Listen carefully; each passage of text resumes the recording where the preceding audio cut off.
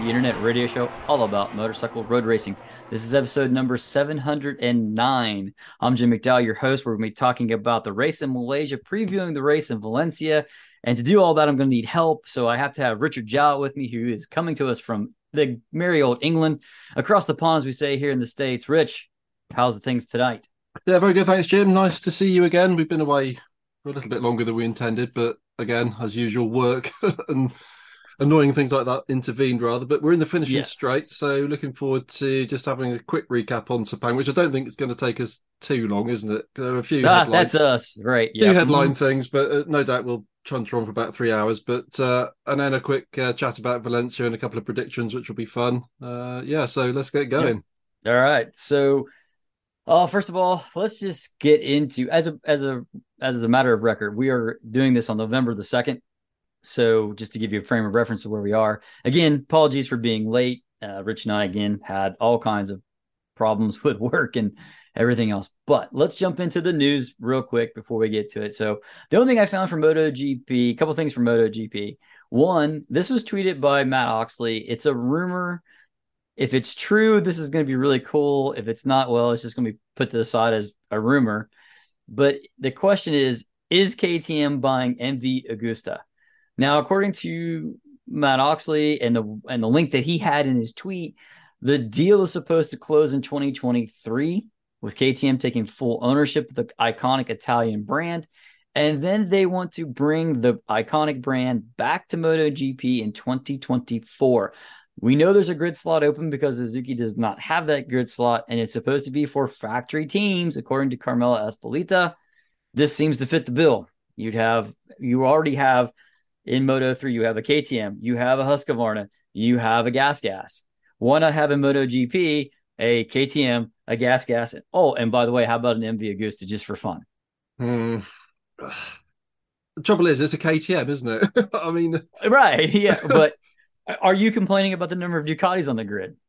uh, well, I think it's problematical, but in some respects, I guess we might get into talking about that in a little bit. But yeah, I mean, okay, it's an absolutely iconic name, isn't it? I mean, Mm, Agostini, Augusta, MV Augusta. I mean, wow, it's a name of such romance and history attached to it that it would be a massive coup for the championship to have that brand back in place again. But it's a slightly odd one actually, because I was watching the World Superbike round at San Juan in Argentina. I think it was last weekend, and in the Super Sport class, as they still call it, I'm pretty sure there was an MV Augusta, sort of a new model running in that class. Well, they described it as a new model anyway. But so it's slightly odd that they might be developing new machinery in World Superbike, and then suddenly KTM are swooping in to buy the brand in its entirety. But it'd be pretty cool if they did, because I mean KTM have got money, and I think I don't think it's too contentious to say that one of the things that has blighted MV Augusta over the recent years, the last couple of decades probably, is lack of funding. So it would presumably solve that problem. But yeah, I'm a little bit sort of ambivalent about the whole all these different brands, but they're effectively all the same bike. It's a little bit of a marketing thing, really, isn't it? I mean, how cool would it be to see MV Augusta in their own right come into MotoGP? Okay, that's not going to happen in the current context of where that firm is.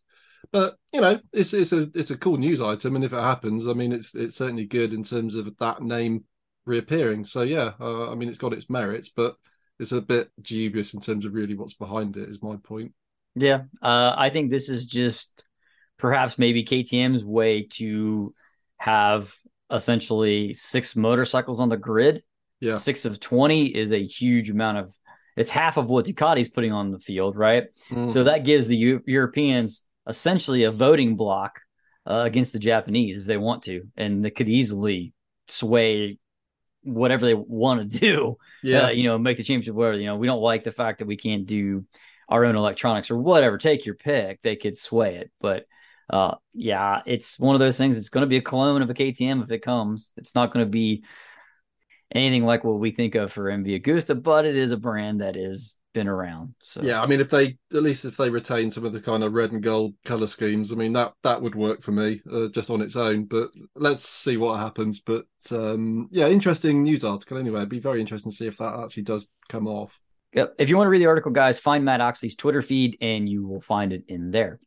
Where's John McPhee going for 2023? Anybody got any idea? I don't. No, all we know for sure is that he's too old to be in Moto 3 next year, which is kind of interesting in the context of what we're going to discuss in a moment in terms of the Sepang race. But I guess probably, or if I am going to guess, I would suspect it's going to be Supersport in the World Superbike paddock. I suppose Moto 2 remains an option because unlike MotoGP, the smaller classes tend to the news sort of filters out and the rides get fully confirmed, as you get into the off season up towards Christmas, I guess. So, I mean, I'm sure there's some sort of fairly frantic door knocking going on from John McPhee and his camp to try and get him a Moto 2 ride. And I think, to be fair, he's won quite a few Moto 3 races. He's got good pedigree. But age is slightly against him in the context of the average age in all of these classes nowadays. So there are a lot of people going across from the MotoGP paddock to the World Superbike paddock, be it Supersport or World Superbike. So I think that's probably the more likely resting place for him. I don't know what you think, Jim. I was thinking he might show up in BSB. I don't know the inner workings of the series enough, but it seems to me like it'd be a big name that people recognize. So it seems like a fit for me because for whatever reason, he doesn't seem to be wanted in the MotoGP paddock. Hey, if you want to travel the world, do World Supersport, great, fantastic. If you get the ride, great, fantastic. But it just seems like, what was he at Sepang? He was with his fiance. Yes. Yeah. I don't think they were married yet. No, but they're due to get married fairly soon. Yeah. Right. See, do you want to travel the world with your wife? Great. I don't know. I just think it's a talent that's been overlooked for whatever reason. And I'd actually like to see him rock up in the middleweight class in the World Superbike paddock, actually, because there's some really interesting technical regulation stuff going on in that paddock, which is introducing quite a wide range of different bikes configurations in terms of engines and stuff. And it's a really exciting category in actual fact. They're starting to go down the Moto America route, aren't they? Right. We need to do that as an off season. We got to have a rule review of World Superbike and changes and stuff that are going on. So we'll save that. But it's definitely the case, Jim, that MotoGP paddock's loss is World Superbike paddock's gain. There are a lot of people coming across, and whereas I think in the past it was kind of seen as the place people that were almost ready to retire went for a couple of seasons, I think those days are well and truly gone. I mean, it is a truly competitive paddock with some really interesting machinery as well, and I think that the good riders can earn some decent money in that paddock. So it would be a good place for John to arrive. I mean, the thing about British Superbikes or the BSB paddock, let's say, is that, I mean, I might be wrong on this, but McPhee's been in Moto 3 for a long, long time, and I seriously doubt he's ever really done much on the British scene at all. I think he was probably one of these kids that went across, and competed in Spain predominantly in the earlier part of his career. And I just think that in no way am I suggesting that he wouldn't be up to the challenge or that it would be a fear factor thing, but I just think it would be such a big change for him as to be almost insurmountable. So I think probably, I think World Superbike paddock is the likely and would be a good place for him to go. Let's hope. We'll find out in a few weeks, hopefully. One more bit of MotoGP news, but more just bike racing news in general. Hell, it's about autosport in general, to be honest with you. It's the sad passing of Didi Mateschitz, the founder of Red Bull, having died on that Saturday night before the Malaysian Grand Prix. I did not know that he had any kind of health issue going. I know that he hadn't been. I know he hadn't been as prevalently in the Formula One paddock or in the MotoGP paddock. He usually would show up at the Austrian rounds. Now he didn't this year for whatever reason. Don't know why, but it is sad that this person who was truly a lover of motorsport, and I mean any and all types of motorsport, and he has changed the sport tremendously. To think that before he entered Formula One, there was no junior driver development. Now everybody has a junior development team, basically. Think about what he's done for all of the two-wheel motorsports, just riders that have Red Bull sponsorship, all the things that they've done to make You have the Red Bull Extreme X Fighters, and you have all that stuff that appeals to the people, the younger generations, and that flash. And it's all because Massachusetts took his money and put it where his mouth was. Absolutely. So In a I in a weird sort of parallel universe, Jim, you have to wonder, that there's a world out there where tobacco sponsorship got banned, but the energy drink never got invented. And what would that motorsport um, ecosystem look like? who Okay, knows? something else would probably come in to fill the gap. But when you think of the money that has, well, I say poured in, apologies for the pun, but the money that has poured in from the drinks energies, and Red Bull kicked that one off without a doubt, and that gave, the license and the route in for the monsters and the rock stars and the weird leopard energy drink, which I don't, have you ever seen a can of that for sale anywhere? Because I sure as hell haven't. No. But anyway, it's a drinks a brand somewhere. But all of these firms, really ride on the coattails of, as you say, Dietrich Mateschitz, and the very sort of visionary way that he went about marketing that particular product, which I assume he invented, but I don't know. To be fair, Uh, he actually had quite a low profile, didn't he? Really, you didn't see yes. much of him, so I really kind of liked that about him. Well, not a So flashy guy at all. yeah, so technically, as I understand the Red Bull story, I could be wrong. He was in Southeast Asia for business, something I'm not sure what. He was at some place where the local truck drivers were drinking this crazy cocktail that kept them awake, to which he begged, borrowed, stole the recipe for. Not sure Mm-hmm. how he acquired it. Brought it back to Europe with him, tweaked it for the European palate, and called it Red Bull. Right. And the rest, as they say, is history. So Yeah, absolutely. So yeah, very sad news it's sad indeed. news. But he leaves behind a company, a giganormous company, a massive legacy in extreme sports, motorsports, all sorts of different Yeah. areas of commerce as well. So yeah, his sort of love of all of those things will live on for a long time. I'm very, very sure, which is good news. But as you say, Jim, many a rider owes their career ultimately to that guy, and many have come out and said as much, which has been nice. Lots of tributes paid. Red Bull rookies, right? Yeah, all of it, top to bottom. Yeah, So one last thing about Red Bull. If you don't think there isn't money in energy drinks, think about this for one moment.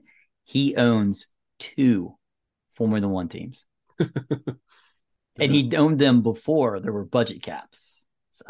I can't get my head around how many little cans of that stuff. I mean, I know they're not exactly cheap, but that is a Yeah. hell of a lot of cans that you sell to generate the sort of money. I mean, I'd love to know. I have no idea what their sponsorship budget in an average year has been, but you've got to be into hundreds of millions, haven't you? Just in sponsorship, let alone anything else. So I mean, it's mind-boggling, really. Yeah. If you look at it this way and you think about that, it's a at the height of Formula One, it was roughly $400 million to run a team before the cap. Yeah. So Well, let's use the that. cap for some people, Jim. Well, yes, okay. Let's just use the before cap number of roughly 400 million. How about that? Okay, fair And enough. so you figure at the time it's predominantly Red Bull sponsor on the car. So let's assume that they're putting up two-thirds of that, or let's just say a fourth. Let's make it easy. So they're putting up 300 million. So think about that, and Mm. then there's still whatever they're doing for motorcycling, whatever events they're sponsoring, et cetera, et cetera, et cetera. I mean, I bet their marketing budget had to be close to $500 million, if not more. Easily, yeah. And final thing to say, it's a real shame actually that the news of his passing corresponded with all of that nonsense in Mm. Formula One, and the personality vacuum, which is the person that's in front of all of that, and taking Formula One further down the drain hole than where it was already. So yeah, that was a shame. But anyway, in terms of two-wheel motorsport, yeah, much to praise the guy about. Yep.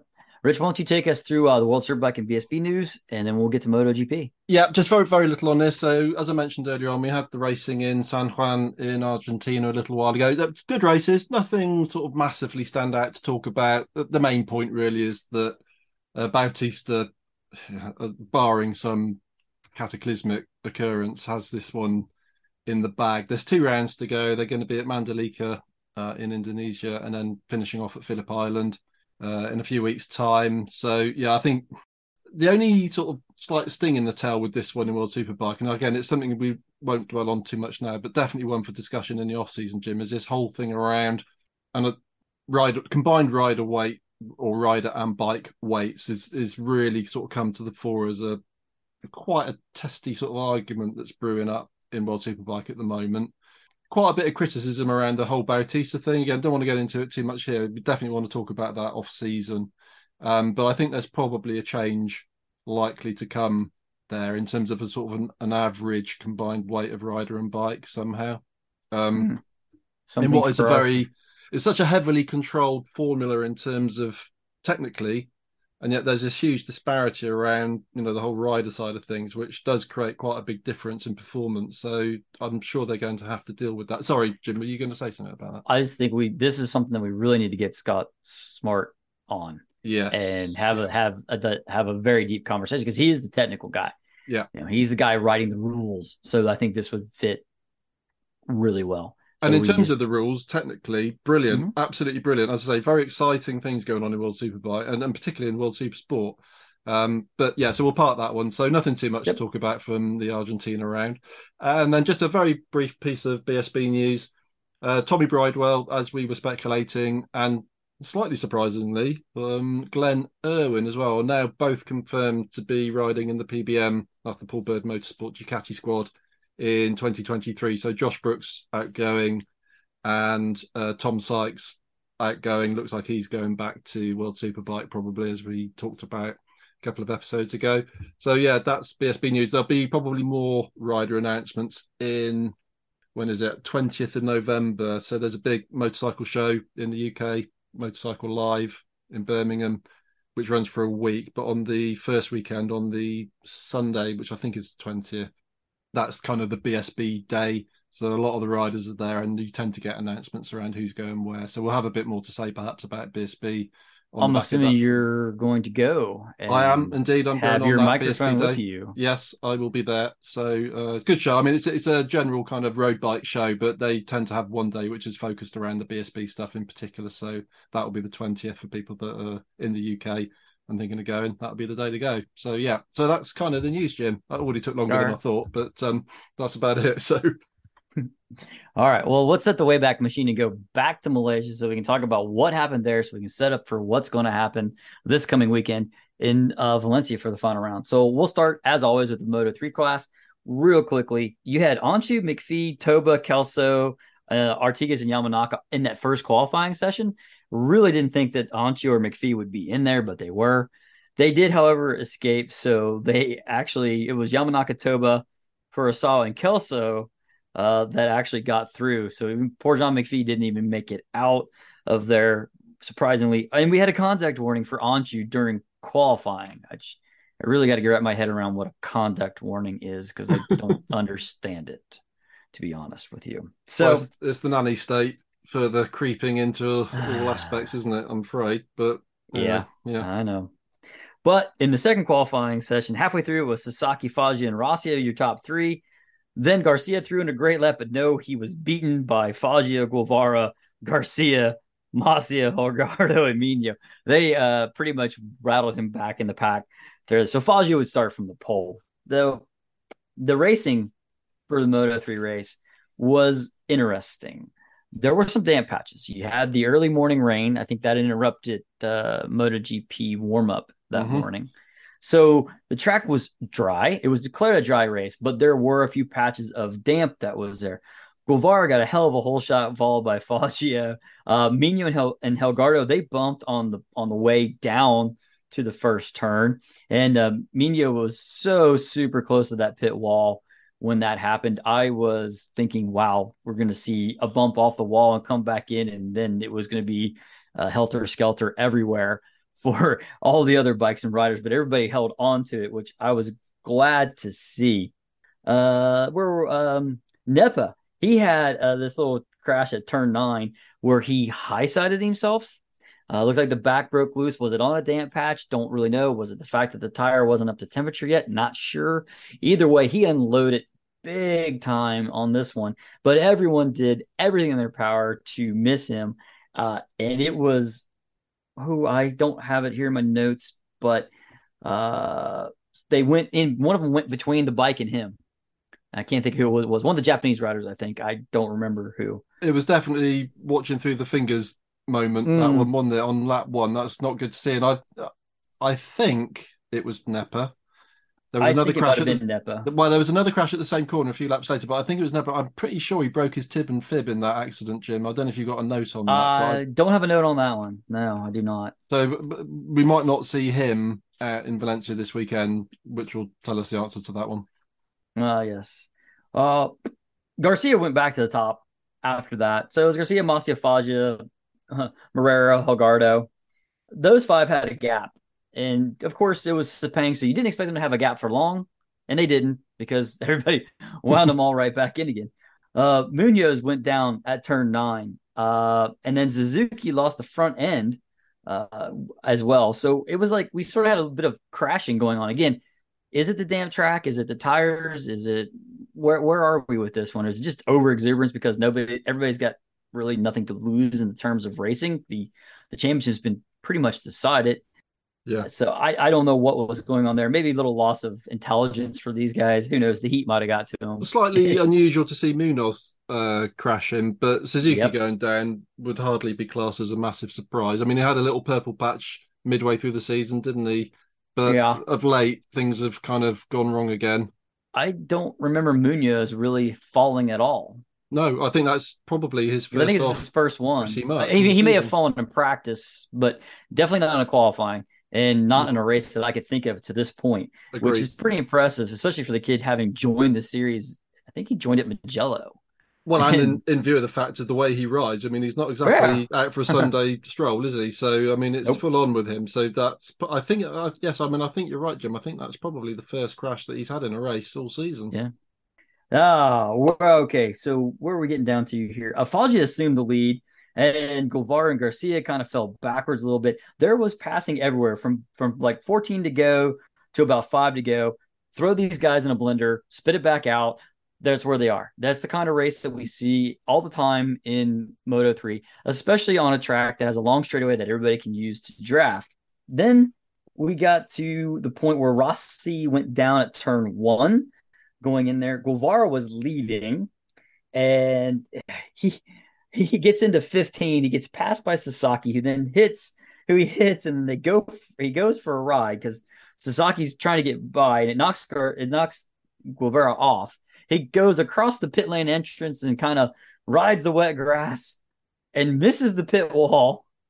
Thank you, because I had visions of the Nicky Hayden crash at Aragon circa 08, 9, On the Ducati. somewhere, and then the Ducati. I think Yeah. it's 8 or 9, Mm. maybe 10. I can't remember the year, but I had visions of that going into that barrier and him going over said barrier Yeah. with the motorcycle staying on that side. That was pretty wild. Of interesting at this point, McPhee had the second pack, had brought them up. Now him and it was McPhee and who else was the other? 'Cause two guys came from the second pack, and I don't have who the other one was. I think it was Uh, Diego Moreira was kind I of think yes, I think it in might have been amongst that. Morera. Yep. Might have been. They are now only like 1.1 seconds back with like 10, with like 5 to go, and essentially they're at this point it's all helter skelter again because everybody's all over the place. Take your pick. The racing's amazing. McPhee is sort of now had tagged onto this bottom end of it, and we finally get to the last lap. Now it starts out with Garcia, Fazia, Masia, and McPhee at the beginning of that lap. Now McPhee gets shuffled back on the run into turn 1 and whatnot, but we get back to turn 14, and Fazia push. I can't even really describe to you what really happens, but let's just say the first 9 guys all go wide in turn 14. Whether you decide that it's Fagia's fault or it's Garcia's fault or whoever, take your pick. Or it was Guevara coming from behind that had everybody going way too deep into that turn, but they all go wide. They're nowhere near the racing line, but the only person who is McPhee, who then carries that from turn 9 all the way to the finish to win the race. Unbelievable. amazingly, which was Yeah. everything happens at the end, and it was that one, and that is where it all went and went crazy. That's from there it was just I don't know, pure chaos, right? Right, Rich? I mean, it's just how it goes. You can So never really predict what's going to happen on the last lap of a Moto3 race, can you? And no, whilst I'm in absolutely no position to criticise John McPhee as a racer, if there is a kind of a bit of a kind of what would you say, a chink in his armour, it's been perhaps that last little kind of tenth or so of killer instinct.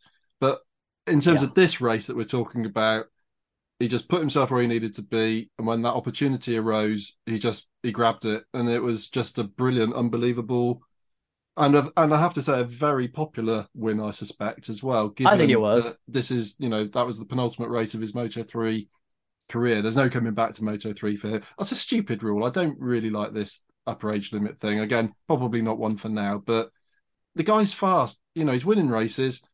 Let him race. It's just stupid. But anyway, park that. But yeah, just a great last lap as usual. Yep. So McPhee would win it. Sasaki second. Garcia gets to the podium. Masia, who just showed, I think it was Masia. I think McPhee actually drug Masia with him from the Okay. second pack to the Yeah. front pack, I believe, if I remember correctly. Then Morera, Foggia, Helgardo, Yamanaka, Ortella, Anchu, Artigas, Guevara, Bartolini, Mino, Fernandez, and that is the last man to get a point in that. Don't really think that really changes too much in the championship standings for who's there and whatnot. No, I don't But think anybody changed at all, did they? yeah, I think it stayed where it was. Garcia did pull a little bit of a gap on Foggia because he's got 7, 8 points on him now. So Mm-hmm. it's going to be a little. So it's pretty much going to be. You could watch that race and see what's going on. I think Sasaki's too far behind to actually move past Foggia. So the only battle here might be just Foggia versus Garcia for who's going to finish second in the championship. I'm going to put the money on. Well, I shouldn't preview this, but I'll put the money on the Gas twins finishing 1-2 in this championship. Yeah, and I guess there's some pretty significant bonus money up for grabs. I mean, although it's all about who's the champ, and that is the position that we know now. Nevertheless, Yep. third through 10th probably has some financial implications for the people in those battling for those positions. So yeah, I'm nobody's going to be holding back on Sunday this weekend. That's for damn sure. No, not at all. Anything else from Moto 3 that we would like to discuss, Richard, that you have a note on that I did not get No, in that quick for me, it rundown was through? just it was a John McPhee thing, wasn't it? Just a very Yeah. unexpected win from a very very poor qualifying and practice couple of days. I don't know what the problems were particularly. I'm sure it wasn't anything particularly to do with John. It was probably a setup thing or some bike troubles or whatever. But to come through the pack like that and then to sort of grab the win at the last turn on a crazy last lap was just classic Moto 3.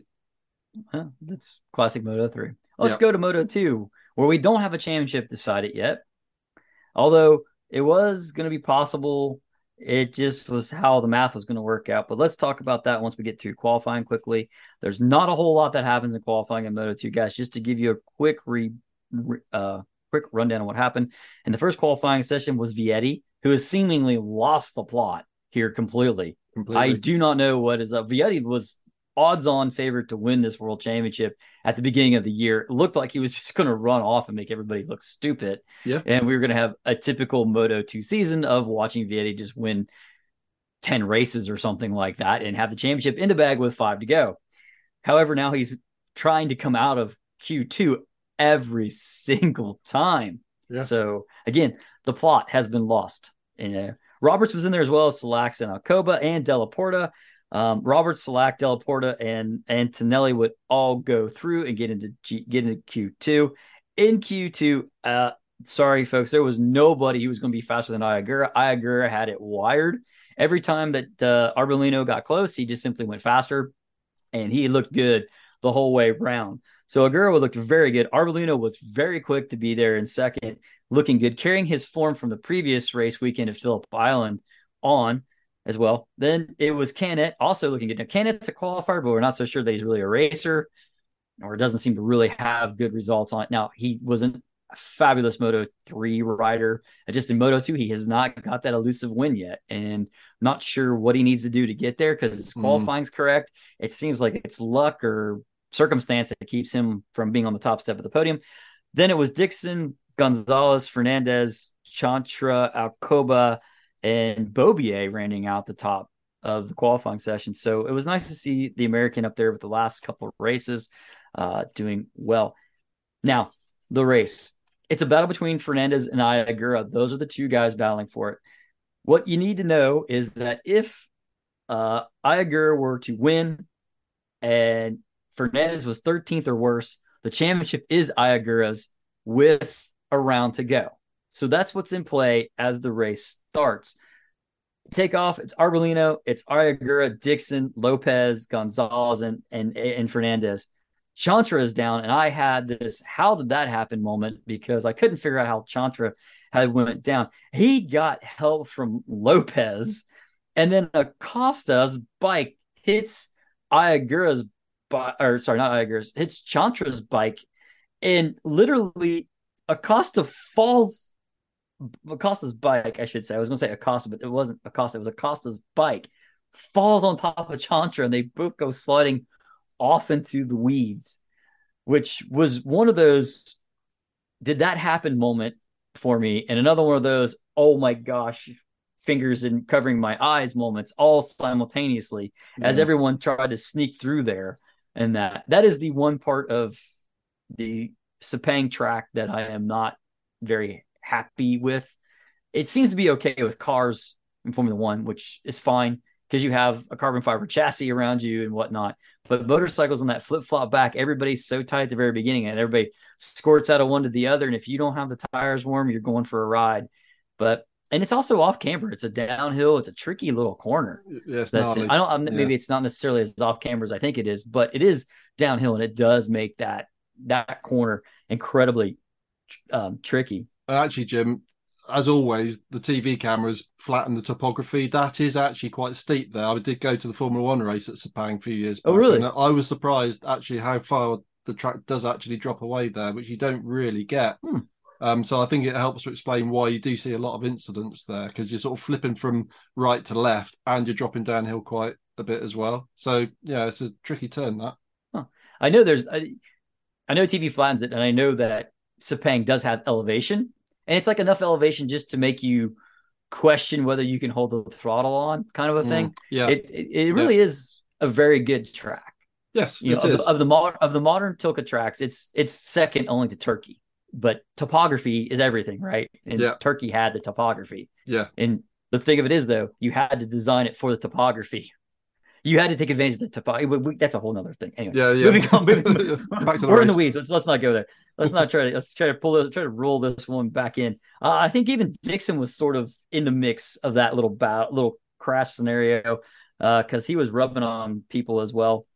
It became a race quickly, I think, of Arbolino, Ogura, Lopez, and Gonzalez, Dixon. It settled into those guys being at the front. Vietti went down. No one should be surprised by that because, as we said, Vietti's lost the plot. Again, it's just Arbolino versus Ogura. Now, this is going to play out to where Acosta had a crash, and he was down. He lost the front at 15, which is a tricky little corner unto itself because that's the last one on the circuit, correct, Rich? And that whole turn is off camber. And it used to, I know at one point it was really steep. Like on TV, you could watch Formula One cars go around it and see that the car was physically leaning to the outside. And then they reprofiled that again at some point, but it's still very off camber. And I think part of the reason, Jim, why they reprofiled it actually was not to make it easier, but I think it was because it was so steep, the off camber, that it was causing flooding problems. Because so I think they tried to sort of flatten it and improve the drainage there a little bit. Because as we know, when it rains there, it really rains, and you just get a lot of water problem. So yeah, but it's a tricky corner that. Ai Ogura was all over Arbolino. I mean, Ai Ogura was trying his damnedest, and he actually led. He finally got to the front to lead with about 6 laps to go. Then Ai Ogura went wide at turn 1. So he had I think his pass was somewhere around that 13, 14 section of the track. I think he might have done it right after that. It was a bold move by Ai Ogura. to get by, but he couldn't. He was his own worst enemy and breaks too late going into one. Arbolino goes back by. The basically Fernandez is down in a battle with Dixon. They're going at each other. He's down in about fifth or sixth. So there's a bit of space between Ayagura and wherever Fernandez is. It's not enough for Ayagura to win the championship where Fernandez is, but Ayagura is just says, okay, fine, I'm just going to just go for it. But the Dixon Fernandez battle is crazy because Fernandez goes by at turn two. Then Dixon goes back by. Then he goes back by again, and it's a sequence of about 3 laps where those guys have the most intense battle. It looked Moto 2 esque or Moto 3 esque, sorry, because these guys are just going at each other, and it's Dixon and Fernandez. It's like, whoa, Adrian, what are you? It's the what are you doing moment for Adrian Fernandez. Like, let Dixon go. You don't need to ride this hard. You have a points lead coming in, or a 1.5 point lead. Okay, I get it. It's nothing. Yeah. But in the grand scheme of things, Dixon was not where you needed to fight. The fight was farther up the road because that was Agura and you weren't there. So use the Wayne Rainey method and take the points that you have and go on, because Agura had a setup that worked here. And I think Agura has been around this place a whole lot more than Fernandez has. Yeah. So take what you can, in my opinion, at this point. I even wrote in my notes, take what you can, Adrian, on there. But they just keep going back and forth at each other. Well, then Fernandez got by Dixon, or Dixon's by, and then Fernandez got passed by Gonzalez. Gonzalez looking good on that speed up. I mean, ever since Gonzalez has stepped on that bike, he's made that bike look real good. Sort of a la Fabio Quartararo-esque. Like, Quartararo was the only guy who could really ride the speed up at the time, and sort of Gonzalez is the only guy that can ride the Boscacora, which is a speed up. But then we get to the last lap. You have that weird look on your face, Rich. Gonzalez or Lopez? Gonzalez. You are right. I think it's Lopez. Yeah. Sorry, yeah. I got Alonso Lopez is on the Boscascura, isn't he? Yeah. So is Gonzalez though. Is that a speed up? Is it? Because he's kind of suddenly emerged, hasn't he? Because he's one of the VR46 riders. Yep. Sorry, Gonzalez is on a Kalex. Okay. It's Lopez and are on the Aldegard's on the other one. That's it. That's it. Sorry, that's why I had this confused look on my face. Sorry. I'm thinking, is he on a different bike to the one I think he's on? Yeah, I've got that one messed up. That's my bad, people. I gotta apologize for that one. Just too excited for what's going to happen here. Well, yeah, it's foreshadowing what happens.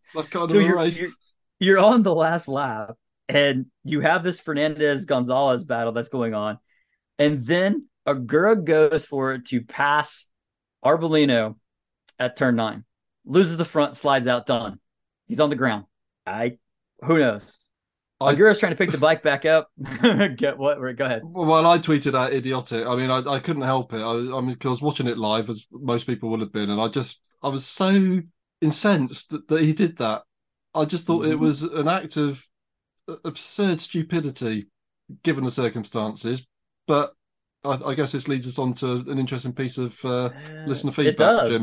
It does. See you reaching for your phone to find the email. Yep. So I didn't have it up on here, so I needed to get this back. But we had a message from Steve Reiling, and he brings this in, and it's apropos for here. And he says, okay, his title was Why? Lots of question marks. Lots of question marks. And he says, okay, I have a pretty simple question to those more experienced than me at racing. Why, oh, why do these guys not see their own inevitable crash? Sitting back on my couch, I can see a lot of crashes long before they actually happen. It gradually becomes more and more clear that a rider can't hold a particular corner much longer. You can see the control getting worse, and at the exact same time, you see the aggression increase. It's kind of depressing. When I watch, I feel like I'm riding with them, so I feel just a little sad because it's almost like I'm crashing too. Maybe, but just how is it for me? But why is it they don't see it coming when inexperienced me on my couch absolutely knows nothing? Perhaps you guys have some ideas on this. Rich, I'll let you start with your reply, which I thought was brilliant. I couldn't disagree with anything you said, but well, I think I haven't got it right in front of me actually, but I think, to paraphrase, what I said was these guys are just racers and they want to win, and all other considerations really go out of the window. So that kind of logical part of the, I mean, not for everybody, because I mean, you said a minute ago, Jim, Wayne Rainey, great example of a guy that would play the averages. I mean, he was a serial winner on, and one of the best ever. But on a day when he couldn't win, he would bag the points. Yep. He would take that pragmatic approach. Alain Prost was very similar. Yes. In Formula One, whereas his sort of nemesis at the time, his kind of Kevin Schwantz, was Ayrton Senna. Senna would sort of rather crash into somebody than lose a position. So, you always get these different approaches. And I've, up until Sepang, I would have said that Aguirre was quite a thinking kind of a rider. As Steve said, through much of that race, and certainly in the second half of that race, you were thinking he's going to crash. I mean, he's literally going to crash at any moment, because he was having all sorts of front end moments. He took the lead, as you said earlier on, Jim, and then ran wide in turn one. Whether that was a false neutral or what caused him to go wide, we don't know. But it was certainly over exuberance writ large across most of the laps that he completed, all up until the last one.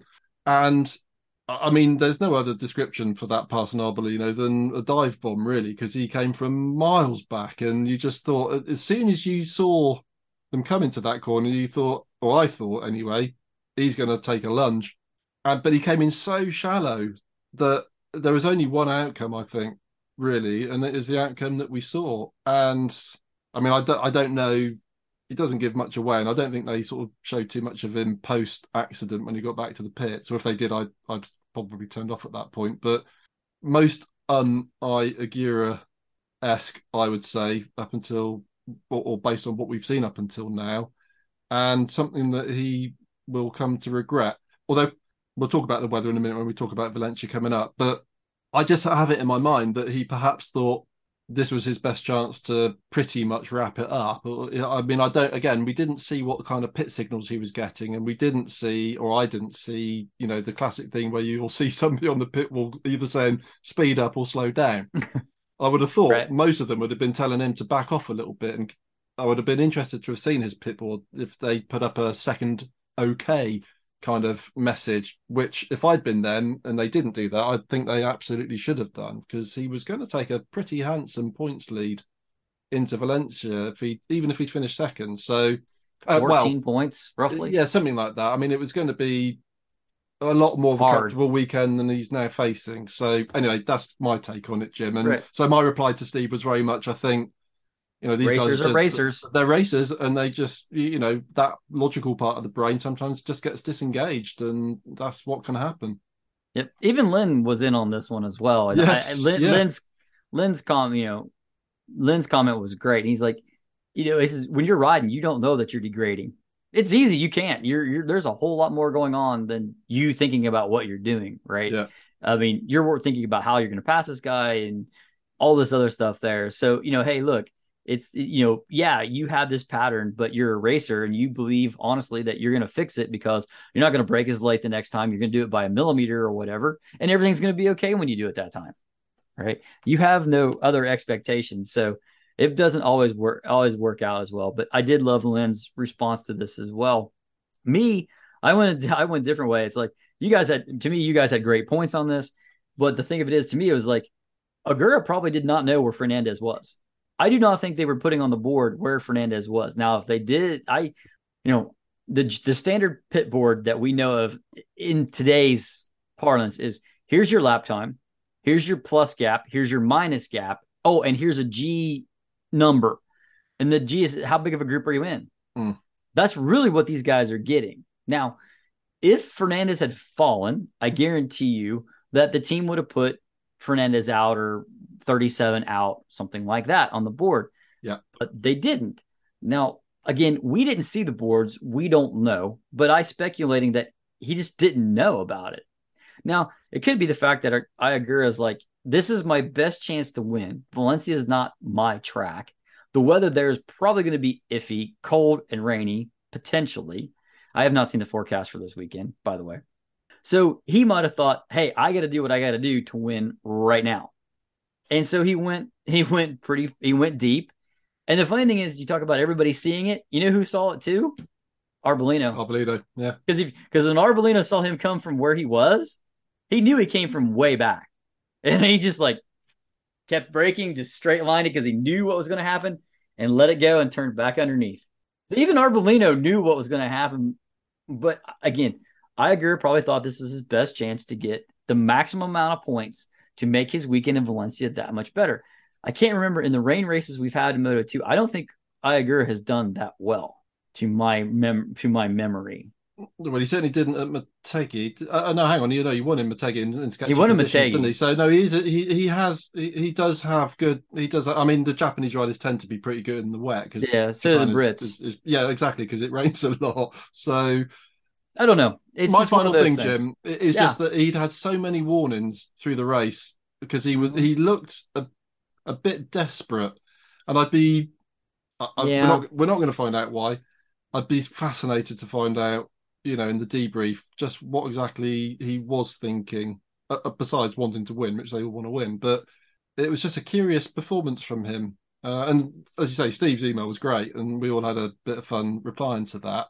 That's what we love. But he's really set himself a tough challenge this weekend, doesn't he? I mean, that's the net result of all of this, and he will rue the day that he went for that move, I think.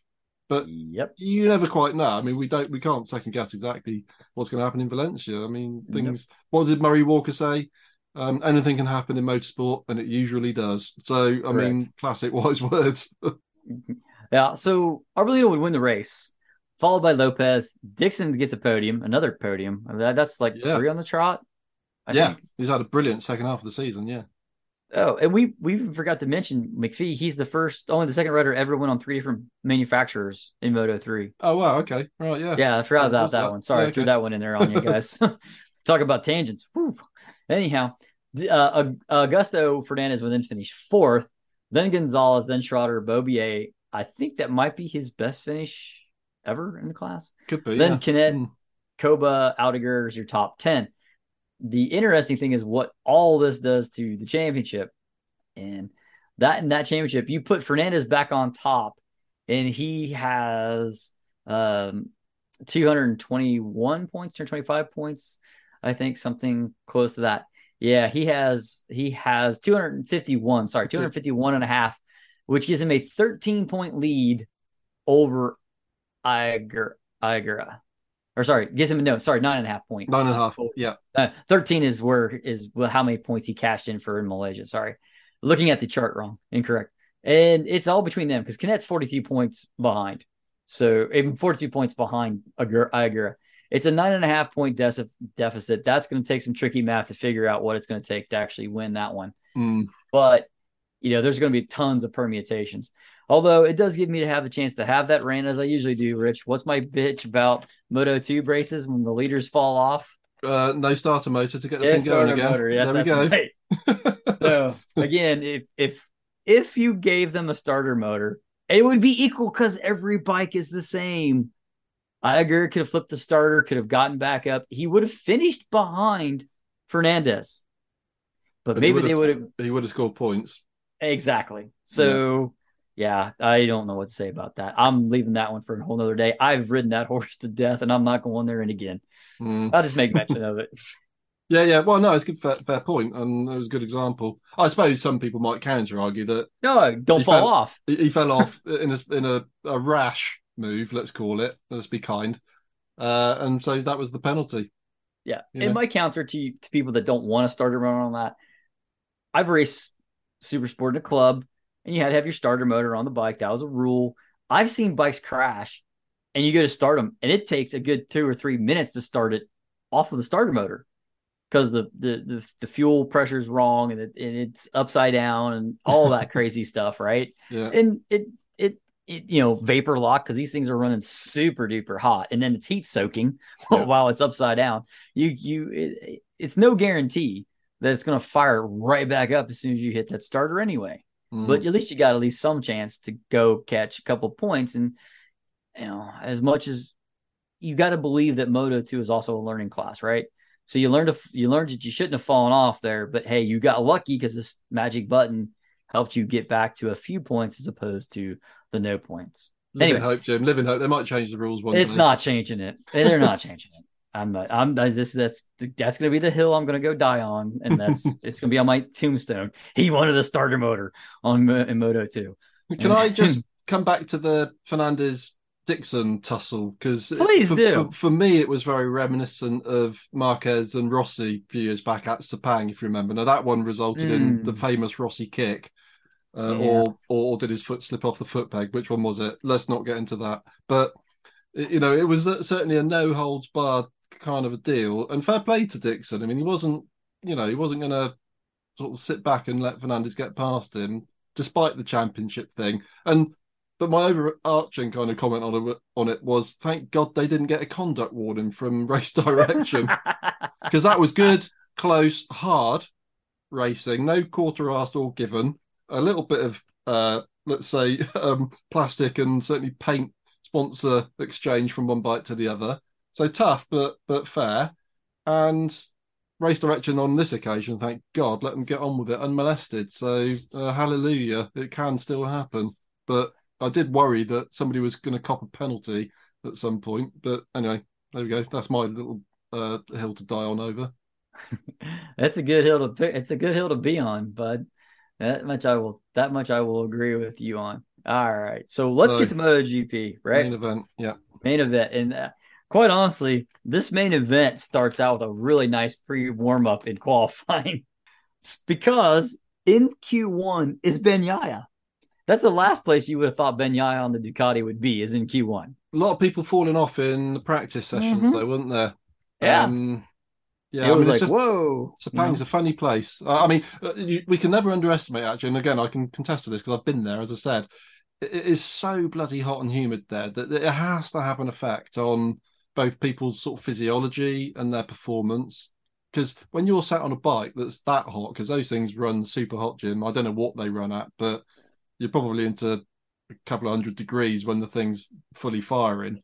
In that heat with leathers, these guys are super, super fit, we know, but, a lapse of concentration would be very, very forgivable in those conditions because it is very, very hot there. And it's the humidity more than anything else. It absolutely saps your energy. And I don't know, like, if moisture can change from corner to corner relatively quickly because of just the sheer amount of moisture in the air, So, yeah, and I think Bagnaia had gone down at an inopportune moment in FP3 and he wasn't able to get out again or get a lap, and that's kind of what dumped him into Q1. So Yeah, it's crazy. He's in there with Zarco, with Miller, with both factory Ducatis. Good grief. Marquez is in there. You kind of expected that because obviously the colder weather in Phillip Island flattered the Honda. And, so Binder was in there as well as Oliveira. So it's like, man, that's a star-studded bag of people there. Now, when it came down to it, Miller was kind of leading the pack. Marquez had tried to stay with Bagnaia at the beginning of the first run, but Bagnaia got away from him, and the Honda's no match for the Ducati at all. And then they sat. And there was a lot of talking with the pit wall, Gigi Dall'Igna and people going back and forth a little bit there in the pit box. And then Miller goes out and takes off.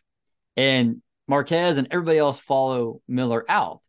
And I think they used Miller as a decoy. They took him out there, knew everybody was going to tag on to the back, especially Marquez. And then Bagnaia went out after everybody else is, say, half a lap ahead, roughly. And they head out there. So it goes through Bagnaia. Then Miller sort of led the pack out and then sort of went wide to let everybody through. So now Marquez has no marker at all, and Bagnaia is flying. So Bagnaia gets through, but what's amazing is how hard Marquez pushed that Honda with no reference, and he was able to just pip Miller to get into Q2.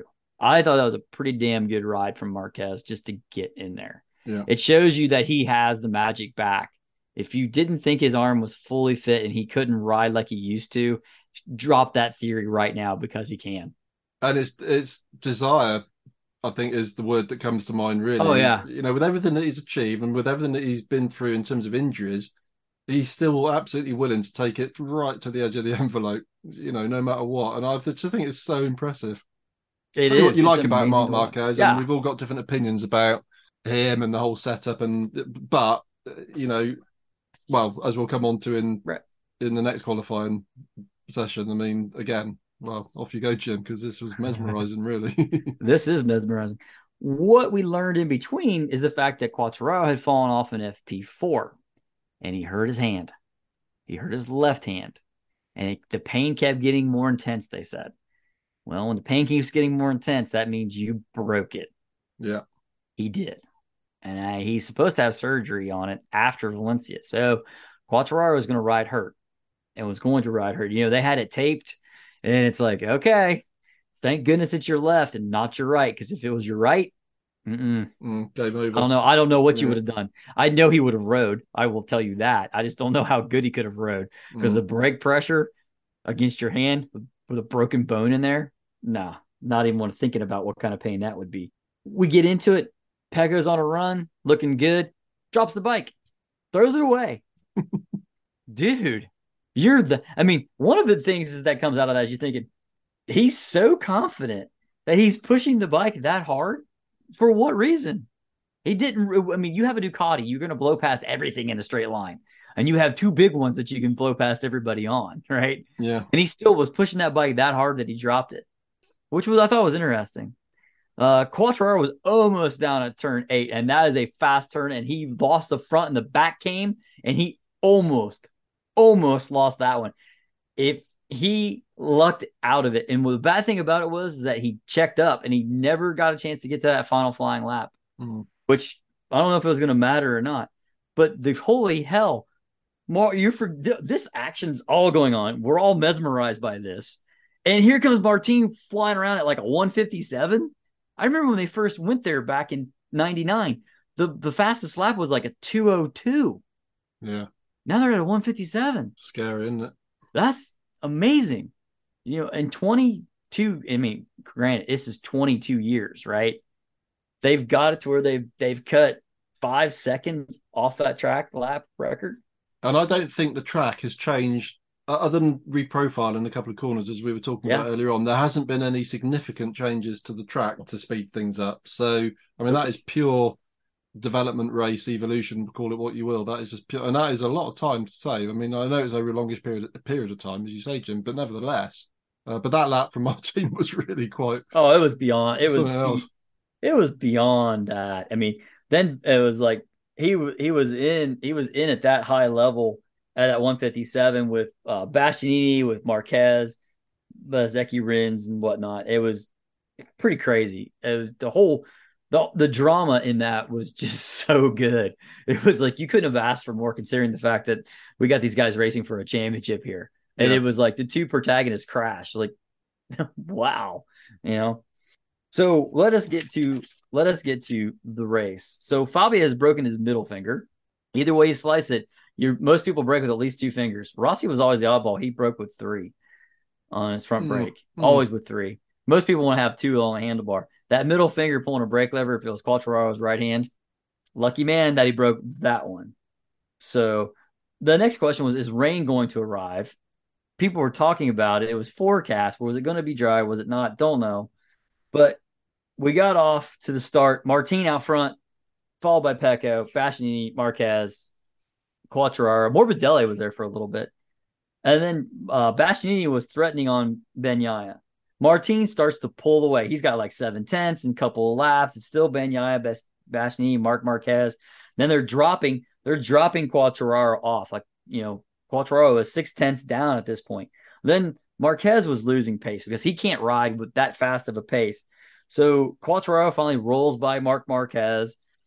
And then Luca Marini is going on, and he's got the his front, he actually retires from the race, because his front hole shot device does not disengage. We've seen this before where they don't disengage and they stays in that chopper mode, kind of, for lack of a better definition. Good way of putting it, yeah. So they can have a great start, but it doesn't retract. Again, this is a reason to get rid of. I will give you aerodynamics on the bikes if you will take the ride height and the hole shot devices off, please. Yeah. As soon as possible, please. Yeah. Exactly. I'll let you have the wings. I will let you have that. Martin then crashes. He's 1.2 seconds ahead. He's gone. This guy is destined for the win, and he tosses it away. as we Why did he do it, see a bit Rich? too much from him. Well, Is it yeah, is it a concentration thing, Rich? Is it just that it's Malaysia, it's hotter than hell? no, because And he does this a lot. I mean, yeah, he's somebody I was listening to the other day put it very succinctly, and I guess you can draw a conclusion as to why Ducati made the decision that they did in terms of the works team next year, and that is that Martin is supremely fast on a Saturday and pretty much always crashes on a Sunday. Perhaps a bit harsh to say it like that, but he crashes on Sundays a lot. Bastianini's slow on a Saturday and virtually unstoppable on a Sunday. So, and it's Sunday when you get paid points. So yeah, Martin has to sort this problem out. It did cost him, I would argue, the works ride. Just this niggling doubt that whilst he is very, very fast, he's just way, way too inconsistent in terms of bringing home solid points paying finishes. Because that's not just about the Riders' Championship at the end of the day, Jim, is it? You know, points mean prizes and big prizes cash wise for the teams as well. So they need people banking points, particularly when you're in the works squad. So that's why Bastianini got that ride. And yep. yeah, sadly, yeah, I mean, Martin and Zarco went AWOL completely this weekend, as he has a nasty habit of doing on At the end of the Sundays. year, Zarco is always very good at the beginning of the year, and then by the end of the year, Zarco just disappears. Yeah, Now, I mean, I know there is an argument around the fact that the Primat riders are very much development parts testers oh yeah, and largely, Zarco's good at that. and Zarco is probably blighted to some extent by the fact that he doesn't have consistency in terms of his machinery from one race weekend to another. So fair enough. I mean, that's going to play its part. To what degree Jorge Martin is suffering that same problem, I don't know. I just think hasn't quite matured to that point yet where he's got that little sort of sensible chip that engages after the first few laps when he's got a bit of a gap and says, right, I can just ease it back a little bit now. Because that was a big bloody crash, Jim, wasn't it, Yep. on Sunday? The bike was totaled and he was lucky not to have a nasty injury again, as we've seen him go through gravel traps, quite a lot through his career. And he does tend to, he's a bit of a Danny Pedrosa. He tends to bash himself up a bit when he crashes. So he was lucky, as far as I know, to get away from that one relatively Unscathed, unscathed. yeah. So yeah, it was a shame because I mean he fully deserved a win Oh on the yeah. back of posting a 157 the day before, but that's no good if you can't bring it home. But at least his crashing gave us even more drama. Well, yes, I mean there's So always a silver there's pluses and lining. minuses. There's Yeah, pluses yeah, and minuses. With Martin down, that put Ben Yaya and Bastianini out front with a gap to Quattararo. Now, Mir had rode through the pack to get behind Quattararo. Marquez was hanging on to the back of Mir, and Bezecchi was catching the pack in front. Well, Bezecchi needs to get past Quattararo, right? And Ducati needs to get past yeah, Quattararo and force him as far backwards as he possibly can. Bezecchi was just eating away at Quattararo, right? Because Bezecchi basically blew past Marquez and blew past Juan Mir. He just went by them as if they had dropped anchor and thrown out the chain and out the back. No, he was right there. Now he was trying to get through on Quattararo. He was beating at it, beating at it, beating at it. He kept the gap was like was like Quattararo for Quattararo, he put his head down. He knew Bezecchi was coming. Now, his pit board was giving him some proper information that Bezecchi's coming. You yeah, have to get on with it, pal. You got to do what you can. He pulled a 4/10 gap on Bezecchi. It was crazy. I mean, at that point, tires are pretty much shagged because we were halfway through, and he yeah. was able to pull that out with a broken finger. I'll give you that as well. But we'll just put that in. He's riding through the pain.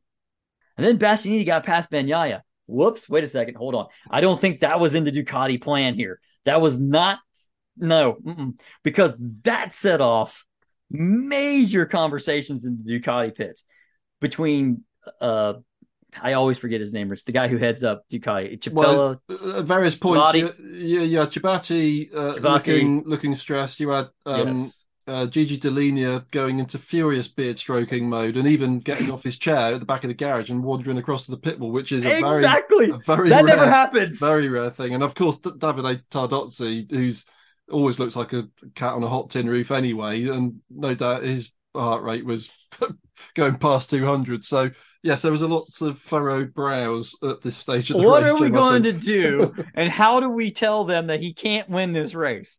How Mm. do we put that on the pit board and not look like it's team orders, but yet it's going to be team orders? Was how that was going down. With Dullenia actually getting up and going across the pit wall, you know exactly what was going to happen. Oh, and by chance, the Gresini pit box is right next to theirs, Yeah. and you're riding for that. You're riding for that bike. It's like, which shows you, among all things, Bastianini is his own man. They Well, are going. They are going to have so much trouble trying to keep him in control with Benyai. It's not even oh going to be Christ! funny. Next year is going Oh to my be a God. horror story for the Works Ducati's squad, I think, in terms of rider Oh management. yes. Oh But yes. I mean, we've said this before, Jim, repeatedly, which is that Bastianini works for Gresini, and Gresini have sponsors to satisfy.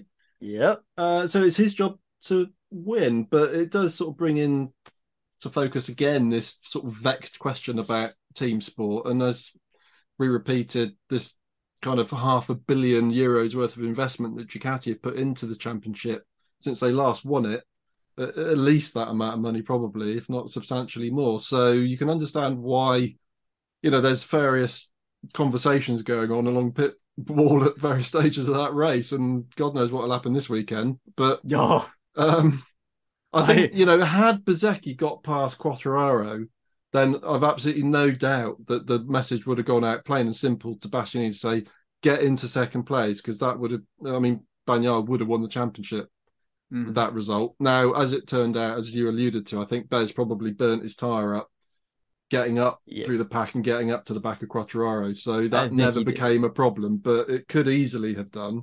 Well, that was the problem. It was like, wait a second, hold on. We had to get Bezzecchi past Quartararo for Bagnaia to win the championship. And wait a minute, as soon as we're almost there to get that, Bastianini is like, hey, I'm the faster guy. Yeah. And it is a sort hey, of, buddy, guess what? I can piss further in the wind than you can kind of a situation I think it at was the moment. I think it was more Bastianini going, hey, look, man, blam! I just slammed my gloves down on the table. I am going to be the man in this team, and it's not going to be you. Yeah, as short of him staying in front and then literally sort of stopping before the start-finish line on the last lap. I thought he was going to do that. I really thought Bastianini was going to, at the last lap, he was going to, if Bezzecchi had gotten by, I think on the last lap of the last term, I guarantee they would have come out there. I was waiting for Bezzecchi just to turn around on the bike and point and just wave him by. Yeah. Here you go, buddy. And just roll off and go behind him. I'm like, whoa, that would have been the drama that that would have just been all over the place. Yeah. I was like, if I'm Bastianini, I'd have done that. I would have waited till the last turn, rolled off, and just waved by. It would have been as blatant as I possibly could have made it. But however, again, there are no radio communications. I don't know what the pit board says, but all of a sudden Bagnaia put the bit between his teeth and got back by Bastianini. It was like, okay, wait a minute, I have to fix this problem. I'm going to fix this problem on my own. So I give Bagnaia a lot of credit that he put his head back down and got by Bastianini. Fair play that he did. And let's not forget, Jim, we must sort of remember places like Le Mans earlier in the year where under pressure from Bastianini, Bagnaia chucked it up the road. Yes. It didn't have a great first half of the season for various reasons. So his comeback in the second half of this season, points-wise, has been miraculous. But he has had a tendency to make mistakes under that sort of pressure. And I'm sure a lot of the angst, let's call it, on the Ducati pit wall was very much around, why does Bastianini need to be this close all the time? Because he wasn't letting the issue lie, was he? And once or twice, I was having those Iagura concerns about, is this guy going to drop it and take Bagnaia out? Because that would have been, chaos. Remember Iannone Dovizioso in Argentina a few years ago? That lost Iannone the works ride. Oh, yeah. So you could have seen at that moment, if that happened, you could have seen Tardazzi walking back in and finding pieces of paper, just ripping them up and throwing them in the camera. Yeah, rip. Yeah. Okay, that's it. We're done. You are not riding this bike now. It's been done before. This is kind of like that hand waving that you love about Ferrari and Formula One, only on motorcycles, because it's the same thing. It's a bunch of Italians who have more passion than anyone should have about any kind of motorsport, right? I mean, they're furiously passionate about this, and they decided that they can't manage anything, so it becomes arm waving and everything else, and you're just like, this is just good drama. This is good theater. This is great for the sport. If you want more, Dorna, if you want more people to watch, you got to let this go. And you're going to have it next year because the guy who's going to really put the pressure on the potential world champion is going to be the guy who's in his garage. Yeah, Yeah, and I've said at least once this year on these shows, Jim, that again, in my opinion, something that's been a bit lacking from the MotoGP class for the last couple of seasons is there's no villain. a bit of There's needle. no villain. Yeah, and just that little bit of angst Who's and yeah, who's been just the villain? Marc Marquez, because we all hate him because he was winning everything. yeah. Everybody hates Marc Marquez because he can do magical things on a motorcycle. So he was the villain. I mean, he played the villain so great because he had that smile. Oh, it's okay. We're not there. Yeah. Bang, bang, pull, fast lap, run away from Not everybody. just that though, Jim. He was kind of similar to Rossi in the sense that when the Yeah. chips were down, he was coming through, and if he was going to bash you a bit True. coming through, he didn't give. He wasn't bothered about that, and so that made him a bit unpopular. And it made other riders wary and upset with him, and you need a bit of that to make these series really exciting for the fans. I think Yep. so. I'm looking forward to. I know we were joking Oh, about it, but I'm really looking forward to next year with the Works Ducati boys. Bastianini is going to take on the villain role. Yeah, And the Cheshire Cat of I Mark think he already Marquez has. I think he already has. To be Oh, fair, he has. but yeah, He's taken the villain mantle and he's running with that. And Marquez is now reaching for the Cheshire Cat because all he knows is all he's got to do is have like a 5% better Honda and he's going to win races. he'll be in Anyway, there. Yeah, yeah, yeah. Anyway, let's finish this off here because we could go on about this forever because yeah. the theater and the drama of this, guys, is just so good. You just can't imagine it. But Bezecchi never does get by Quattraro. Quattraro put his head down if he was saving tires that he needed to do. Fair play to him. Great ride by him to maintain what he had to stand on the podium as well. Mir crashes with 3 laps to go, handing Marquez a place. And at turn 9, last lap, Bastianini almost hits Bagnaia. Yes, it was shades of Ayagura on Arbolino, but nope, he held it upright. With Bagnaia winning, Bastianini, then Quattraro, Bezecchi, Rins with a ride. We never mentioned Rins, but Rins kind of showed up there at the end, which is I know you appreciate Rich as a Rins fan. Yeah, Then Miller and it was all about the front, wasn't it? Really, this race. oh, So, no, yeah. who cared what was happening afterwards? It was all about the front. Miller in sixth, the Marquez was seventh, ninth Binder, eighth Binder, ninth Zarco, and Alicia Spargo there in 10th. What happens is this. What does it all do to the championship standings? Well, it puts Bagnaia on 258 points. It puts him 23 points clear of Fabio Quattraro. Quattraro has to win, and he would have to have Bastianini finish. Where's second? Where's 2 points at in the list for what you get here? Like 15th or something, 14th or 15th. Mm. So it's pretty much a foregone conclusion, I think, that Bastianini is, or And Bastianini, Bagnaia, Bagnaia yeah. is going to be world champion, only to the fact that Yamaha decided to sit and not do anything with their bike. And even Jim, even if Bagnaia was to crash out of the race, which is a possibility because it's going to be a high pressure situation, even with a 23-point lead, there's still so many other fast Ducatis on the track that for Quattraro to win that race, the stars really have to align for Quattraro to rescue this one now. So, yeah. How would you like to see Aleix win one here at the end? Because he's 23 points adrift too. I mean, I suppose in sort of just rounding out talking about the race, we ought to touch on the fact that Aprilia just have gone completely AWOL in the last few rounds, and yeah, 2 computer problems where the bike didn't know what it was supposed to do has cost them dearly. And I think actually one thing that I haven't heard too many people saying is I think that Aprilia came into the season probably expecting to have hopefully a bit of an upturn in form with the new bike. I don't think even in their wildest dreams they would have imagined that the bike was going to be as good as it was, and that the riders, particularly Aleix, were going to do as good a job as they did. And I think when you win a bit, you start to get used to it, and you develop the mentality of how to win and how to cope with the pressure of the expectation of winning. And I just wonder whether or not perhaps just psychologically the team aren't quite in that space yet, where in that crucial second half of the season they could just keep on pushing through, particularly with the flyaways, which is difficult for everybody. So I think they've just have just dropped back a little bit. They maybe have dropped back a little bit in the development on the bike as well, because they're a smaller factory compared to most of the others. Not helped, of course, by the fact that you've got Vinales turning up on Friday saying things like, I'm fast enough to win a race, and then heading straight towards the back right from lap one and never reappearing again. So, I mean, the conundrum of Maverick Vinales continues, and that is going to be a problem for Aprilia next year if they want to do better in the teams championship and the constructors points. They need him scoring points. Now they are going to have obviously Oliveira and Raul Fernandez on the RNF bikes, Aprilias next year, so that's going to help them in terms of data and development and stuff. But nevertheless, on the works bikes, they need both of their guys up the front consistently. So yeah, I mean, Aprilia's been a bit of a disappointment, but I think we can let them off a little bit on the basis that they didn't expect to be in the position of fighting for any championships, and to have got where they got to this year has been pretty stupendous, really, I think. Well, it's that way because I can give you a Formula One example. Schumacher leaves Benetton from 95, goes to Ferrari 96. Ferrari had no business winning anything. Schumacher willed them onto a victory in Barcelona, I think, in the wet. Yeah. Right.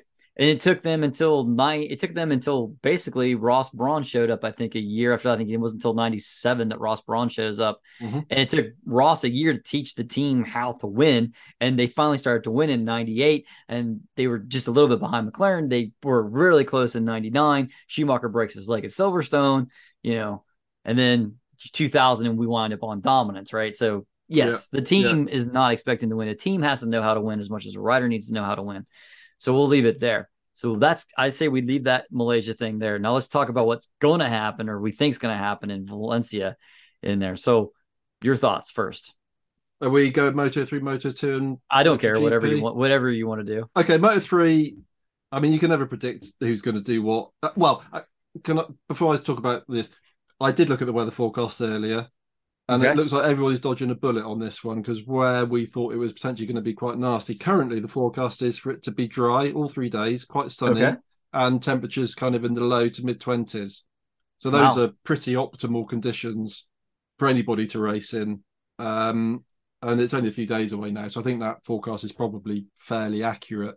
So not wet, not cold, as it could easily be at this time of year in Valencia, but luckily they're going to dodge that particular bullet. So Moto3, I mean, you got the champ Guevara, last Moto3 race. You got some big names like Garcia, Foggia, McPhee, last races in the category, definitely for McPhee. So there's a lot of people with a reason to want to go out with a win, but I'd like to see Öncü do it. I have Öncü as my pick. Öncü's going to get one finally. I think he's at the same place his brother won. Pretty good at Valencia, yeah. So historically, but he had a torrid round in Malaysia. Don't know what went wrong for him there. So I'm not even going to try to predict a winner in Moto3 because I just think it's impossible.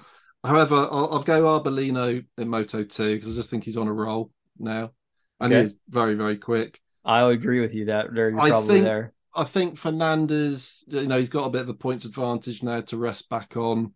He's at home, being a Spaniard.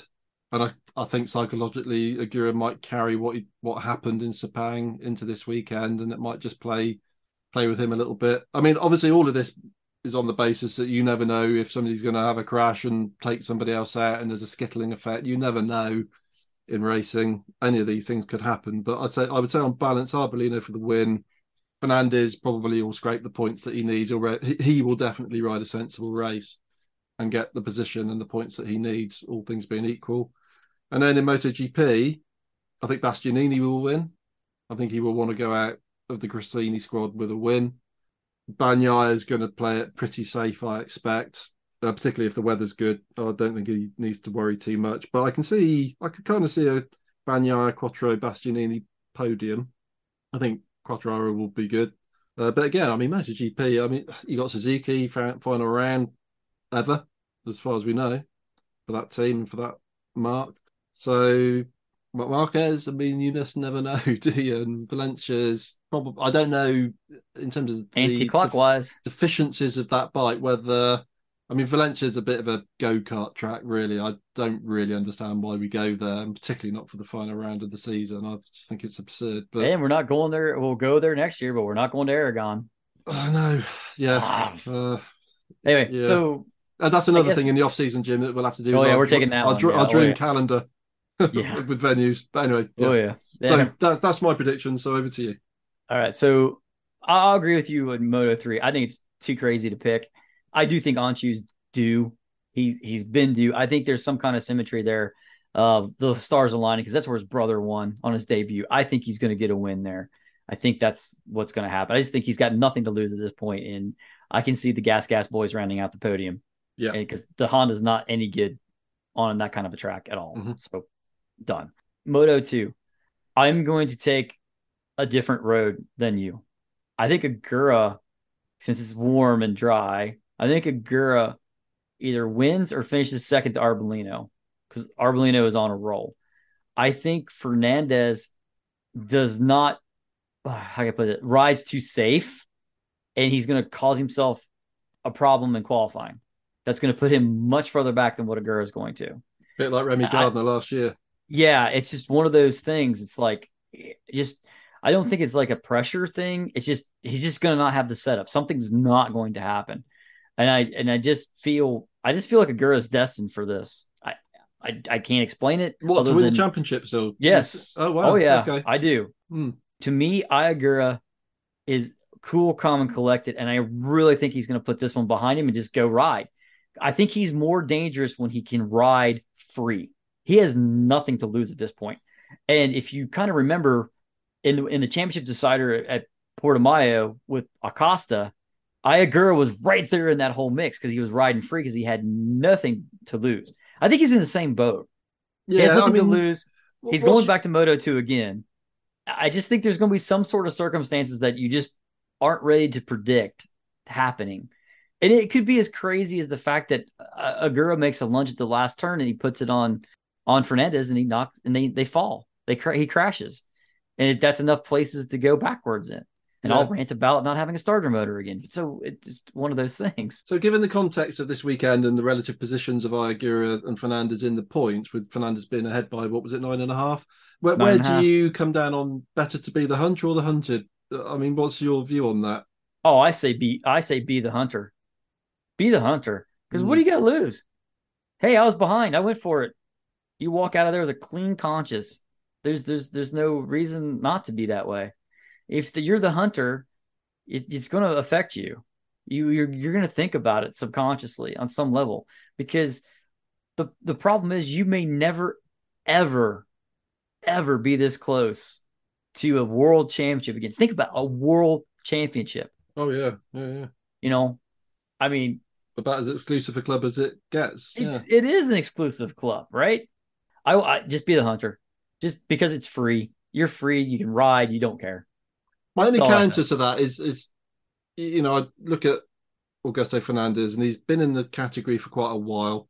He's quite a sensible thinking rider, as well as being very, very fast, of course, as well. So we're going to find out pretty soon, right, aren't we? So it'll be interesting to see who manages the Sunday the best or the weekend the best. I could be completely off my rocker again. I feel in my gut Agura's got this. I don't know what's going to happen. The racing gods are going to shine on him, and they're not going to shine on Fernandez. And I can be totally wrong. It's just what I feel. You know? In terms of the podium, Jim, we ought to mention Alonso Lopez as well, because I mean, what a year he's had since he rocked up. Yeah. So you can't rule him out at home either. I think he's the third guy on the podium. I think Arbolino, Agura, and him are on the podium in some order. Mm-hmm. Take your pick. And I think Fernandez is cruising where he needs to be. Again, like you said earlier, to use your terminology, the permutations of this one in terms of it's going to be hideous because they're so close. But like you said, I mean, Fernandez is definitely going to have to be careful not to be too conservative. Otherwise, you can very quickly, given how tight this is going to be, he can very quickly find himself, in a losing position. So, yeah. It's one of those things. I just, it is what it is. Now, the MotoGP race, I think it's a foregone conclusion that Bagnaia wins this title, despite the best efforts of Quartararo. Quartararo, he's got to ride with that broken finger. He's not getting surgery on it until after, so he's got to deal with it. It's going to feel better in these 2 weeks that he's had off, some painkillers and stuff. He'll be okay. The Yamaha probably works there. I wouldn't put it past Quartararo to win the race. It's a track that he could do well on if he qualifies well and is on the front row, gets a whole shot. I don't think you're beating Quartararo. I don't see that happening. But recent history says Ducati dominated track. Yeah, this is the problem. Yes, it's the problem. So, in all, I wouldn't put it past Quartararo to win. I guess I should maybe phrase it that way. Yeah, I think Bastianini. I think Bastianini does win, but I wouldn't put it past Quartararo to not be second, third.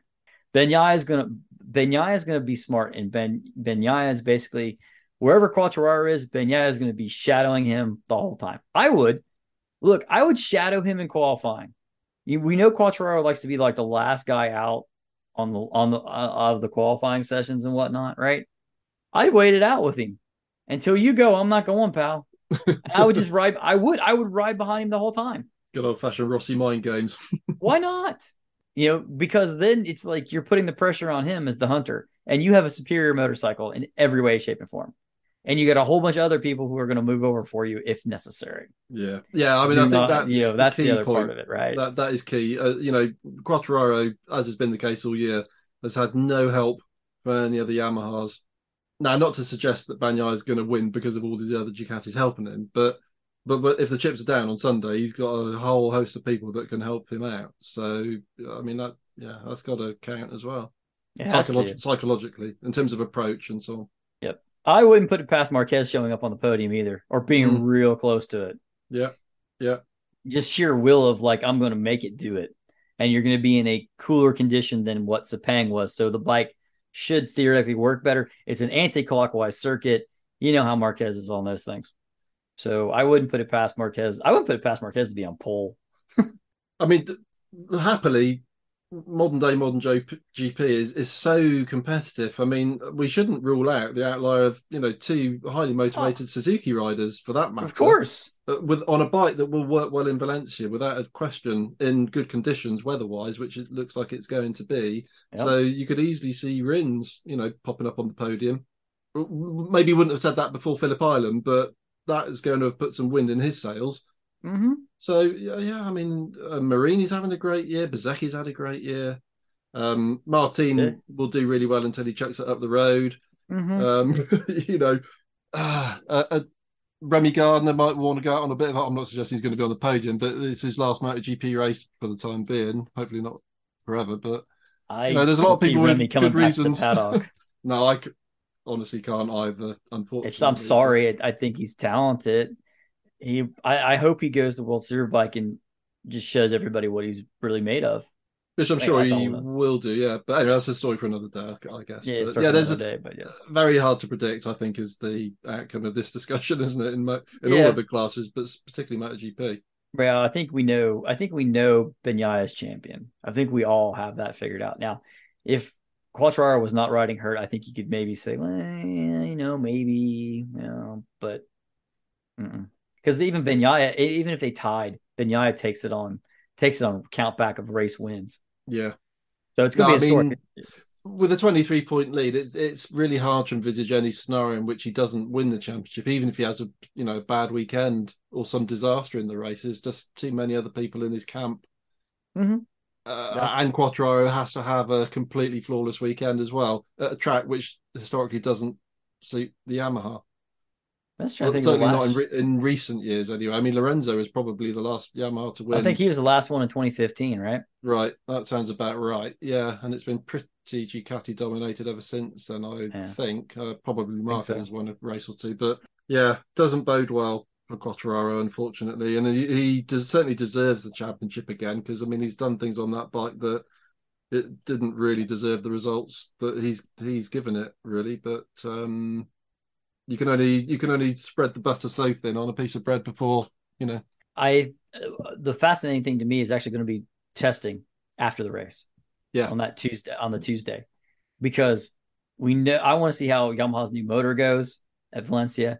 I want to see what Honda's pulled out for Marquez to go ride.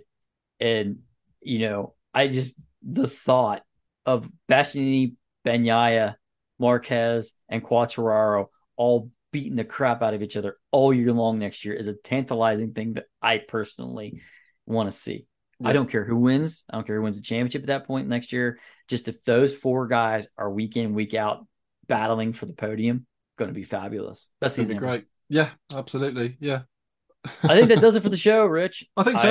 I think we're done here. Hey, guys, if you want to get in contact with us, just email us, motopod@motopodcast.com.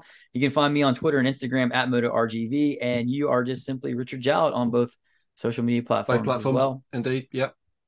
I will So be there you doing go, my guys. best to watch the races, Jim. I'm not That's sure if you fun. mentioned, but I'm heading over to your side of the water this weekend. So I'm hoping my Dorna feed will work okay on my laptop when I'm sat in the hotel on my lonesome. It should do, shouldn't it? But You have the subscription, right? yeah, You're fine.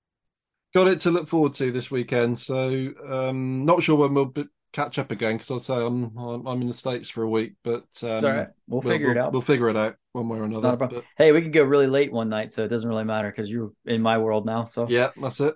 you'll be fine. Anyway, folks, enjoy. Tune in because it's going to be fantastic. Looking Cheers. forward to it. Cheers, everyone.